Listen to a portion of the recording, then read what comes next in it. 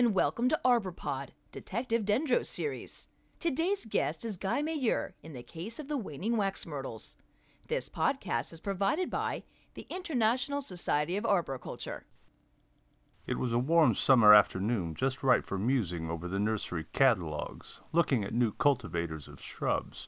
The aroma of gardenias wafted through the screen door and into my nostrils, latching onto the olfactory bulbs attached to my cerebral cortex. I drifted back to fragrances past, osmanthus, jasminum, elysium. Rip crash! The noise tore me out of my daydream and away from my desk. I ran down the hall to the back door. There I saw Codit sprawled on the ground, surrounded by a spilled sack full of roots that we'd ungirdled from tree trunks.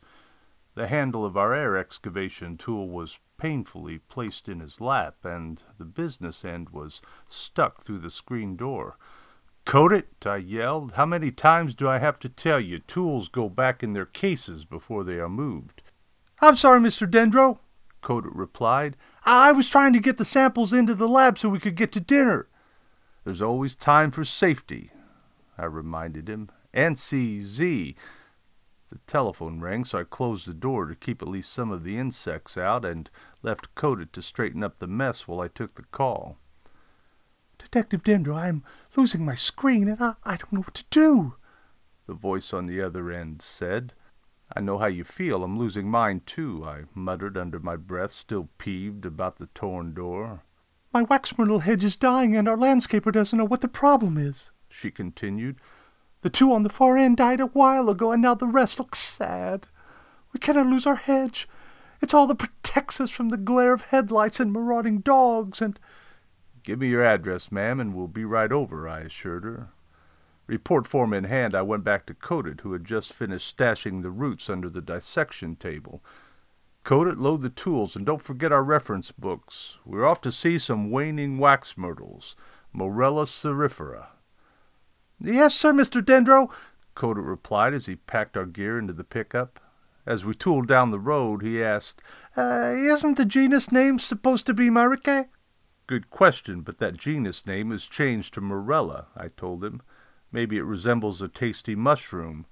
I'm sure there is a scientific reason for these name changes by taxonomists, but some say they are for their own job security." "Why are we messing around with shrubs for? Aren't we arborists?" Codit wondered. "Speaking of job security, managing shrubs diversifies an arborist's services and fills in nicely between tree jobs," I told him with a wink. "Shrubs are an arborist's business. Our training in tree care qualifies us to handle smaller woody plants like shrubs and even vines. We can apply that expertise to the benefit of our clients and our own bottom line." "Okay, but why do we have to be late for dinner?" Codit complained. "We're going to the client's home directly after her call for 3 reasons. First, her plant problem is at the front of her mind now, so she is primed to tell us all she knows. Second, she is home, so she can give us the site history. Third, but not least, she will be willing to pay us well if we know that we are committed to cracking the case." We parked along the curb, promptly spotting the problem plants. They were lined up along the sidewalk and blocked the view to the first floor of the house. The shrubs on one end did look the worst.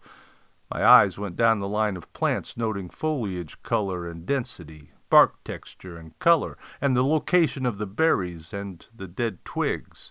My eyes got to the end of the hedge just as the client walked around it. She was the kind of woman that gave a man 20/10 vision.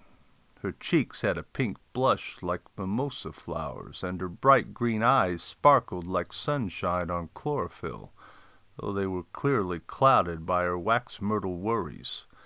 As we approached, I caught a whiff of bayberry perfume. "My name is Myra Baymont, Detective Dendro, I presume?" she inquired, grasping my hand. The electricity licked my palm and shocked me back to action.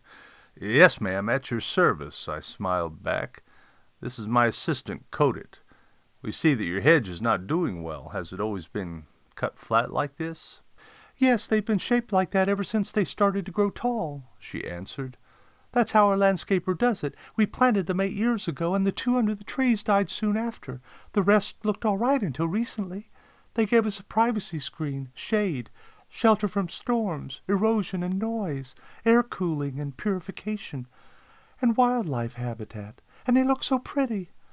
Then we noticed dead branches and asked our landscaper what the matter was. He thought they might need fertilizer, so he fed them. He didn't really feed them. Fertilizer is like vitamins and minerals. Sunshine makes tree food, Codit interrupted. My assistant is learning some things well, I said. Codit, we cannot prescribe action until a root collar examination is done. First comes the RCX, then the RX. Please remove those dead inner branches and remove the leaves and mulch from the bayberry stem so we can get a good look at the flare. Look carefully for discoloration on the stems. Bayberries? I thought these were waxmyrtles, Myra said. Which are they? Both, I told her. Common names can be confusing. Scientifically speaking, they are Morella cerifera. The northern species is Morella pennsylvanica. Because it takes nitrogen from the air, it grows well in poor soil, so it's popular in urban areas. Candleberry is another common name. Its berries are waxy enough to make candles after oils are taken out for other uses. Do you wear that perfume often? It's my favorite fragrance, she replied. I never knew it came from my favorite plant. Now can you tell me what is wrong with my morella? I do not want to lose them. I crushed the leaves and sniffed the aromatic oils. I rolled the berries between my fingers, feeling the wax. I flexed the branches, snapping the dead ones and scratching the bark to check the living ones. I ran my fingertips over the lichens and looked for symptoms on the stems. I dug up a little soil, rolled it in my hands, and smelled it. I focused my hand lens on the roots, looking for those nitrogen-fixing nodules and more. I studied the slope of the site and the sidewalk a slight distance away. I looked at the plant's form, dense and flat at the top, sparse and narrow at the bottom. Then I thought of having champagne and orange juice with my Saturday morning breakfast, and I knew the answer.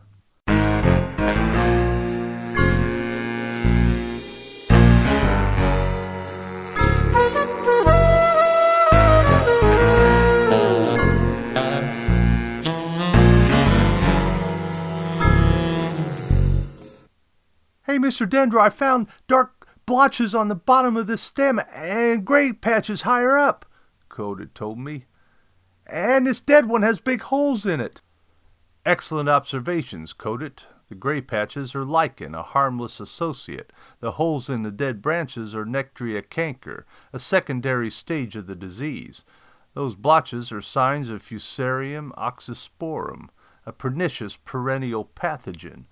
Our culprit is a close cousin to mimosa wilt, which in fact is named perniciosum.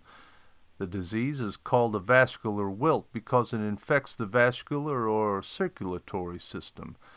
Codit, please pull out your pocket knife and peel back the bark on that infected branch, I told him, letting Myra look through my magnifying glass. You will see the inner bark stained a light brown, just like this picture on page 248 of our disease book. The stains may be worse under the blotches on the side with the dead branches. Codit did as I suggested and showed Myra the evidence. But what can we do to save my shrubs? She pleaded, her gaze going from the soft stems to the pictures and back to me. I don't want to lose them. First, Codit will finish taking away the leaves and extra mulch to keep the stems moist and dark, an excellent habitat for this fungus. Next, we'll remove the dead branches that impede our investigation. Then we'll look closely at the stems to see how infected they are. There are chemical products that can control mild infections, but since this is a soil-borne disease, they won't totally knock it out. The treatment may be expensive over time, so replacement is an option to... Look! A black snake! Myra said, clutching my arm to her side. I could feel her heart beat faster, and mine started beating like a big bass drum. That's no black snake, ma'am. That's a drip irrigation hose, I assured her. Black snakes are beneficial associates to your shrubs because they eat rodents that could chew the bark. The hose that Codit is removing was watering the base of the shrubs, so the irrigation and extra nitrogen in that fertilizer has sped the spread of the disease. No other plant will get this strain of wilt except waxmyrtle, as it is host-specific. Here's what I recommend, I said, handing her my prescription. 1. Improve the soil to correct the poor drainage from the compaction close to the sidewalk. 2. Apply supplemental irrigation and fertilization away from the stems out to beyond the drip line. 3. Prune them to restore their natural shape. Waxmyrtles can be twice this tall, making more of those contributions that you conceive so keenly. Few taxa take kindly to constant crew cuts. If air and light can't move through the plants, the inner branches die and disease spreads. The infections are older at the shady side of the hedge. That's where Codit found the Nectria canker, but are spreading down the line and affecting plants in full sun. Sheer madness has aggravated their conditions, so we will specify pruning that maintains a natural form, as advocated by Cassier, Turnstroemia at Plant Amnesty. Topping is harmful to waxmyrtles, trees, and all woody plants, I said, catching Codit's eye. Thank you, Detective Dendro, she said gratefully. Please work with my landscaper and bill me for your time. Codit loaded the tools and the samples of infected stems, and we drove back to Clarissa's for dinner. You were right, Mr. Dendro. Problems with soil, irrigation, mulching, fertilizing, and pruning can hurt both trees and shrubs. And now I will recognize wilt disease when I witness it in mimosas and other trees. You're learning fast, Codit, I replied. Arboricultural tasks make a symphony, with all the instruments in harmony. We hope you enjoyed this episode of the ArborPod Detective Dendro series. Are you certified by ISA? You can earn CEUs for this podcast. Just use the code DD2764 to complete the quiz online. Stay tuned for the next ones. This podcast is provided by the International Society of Arboriculture.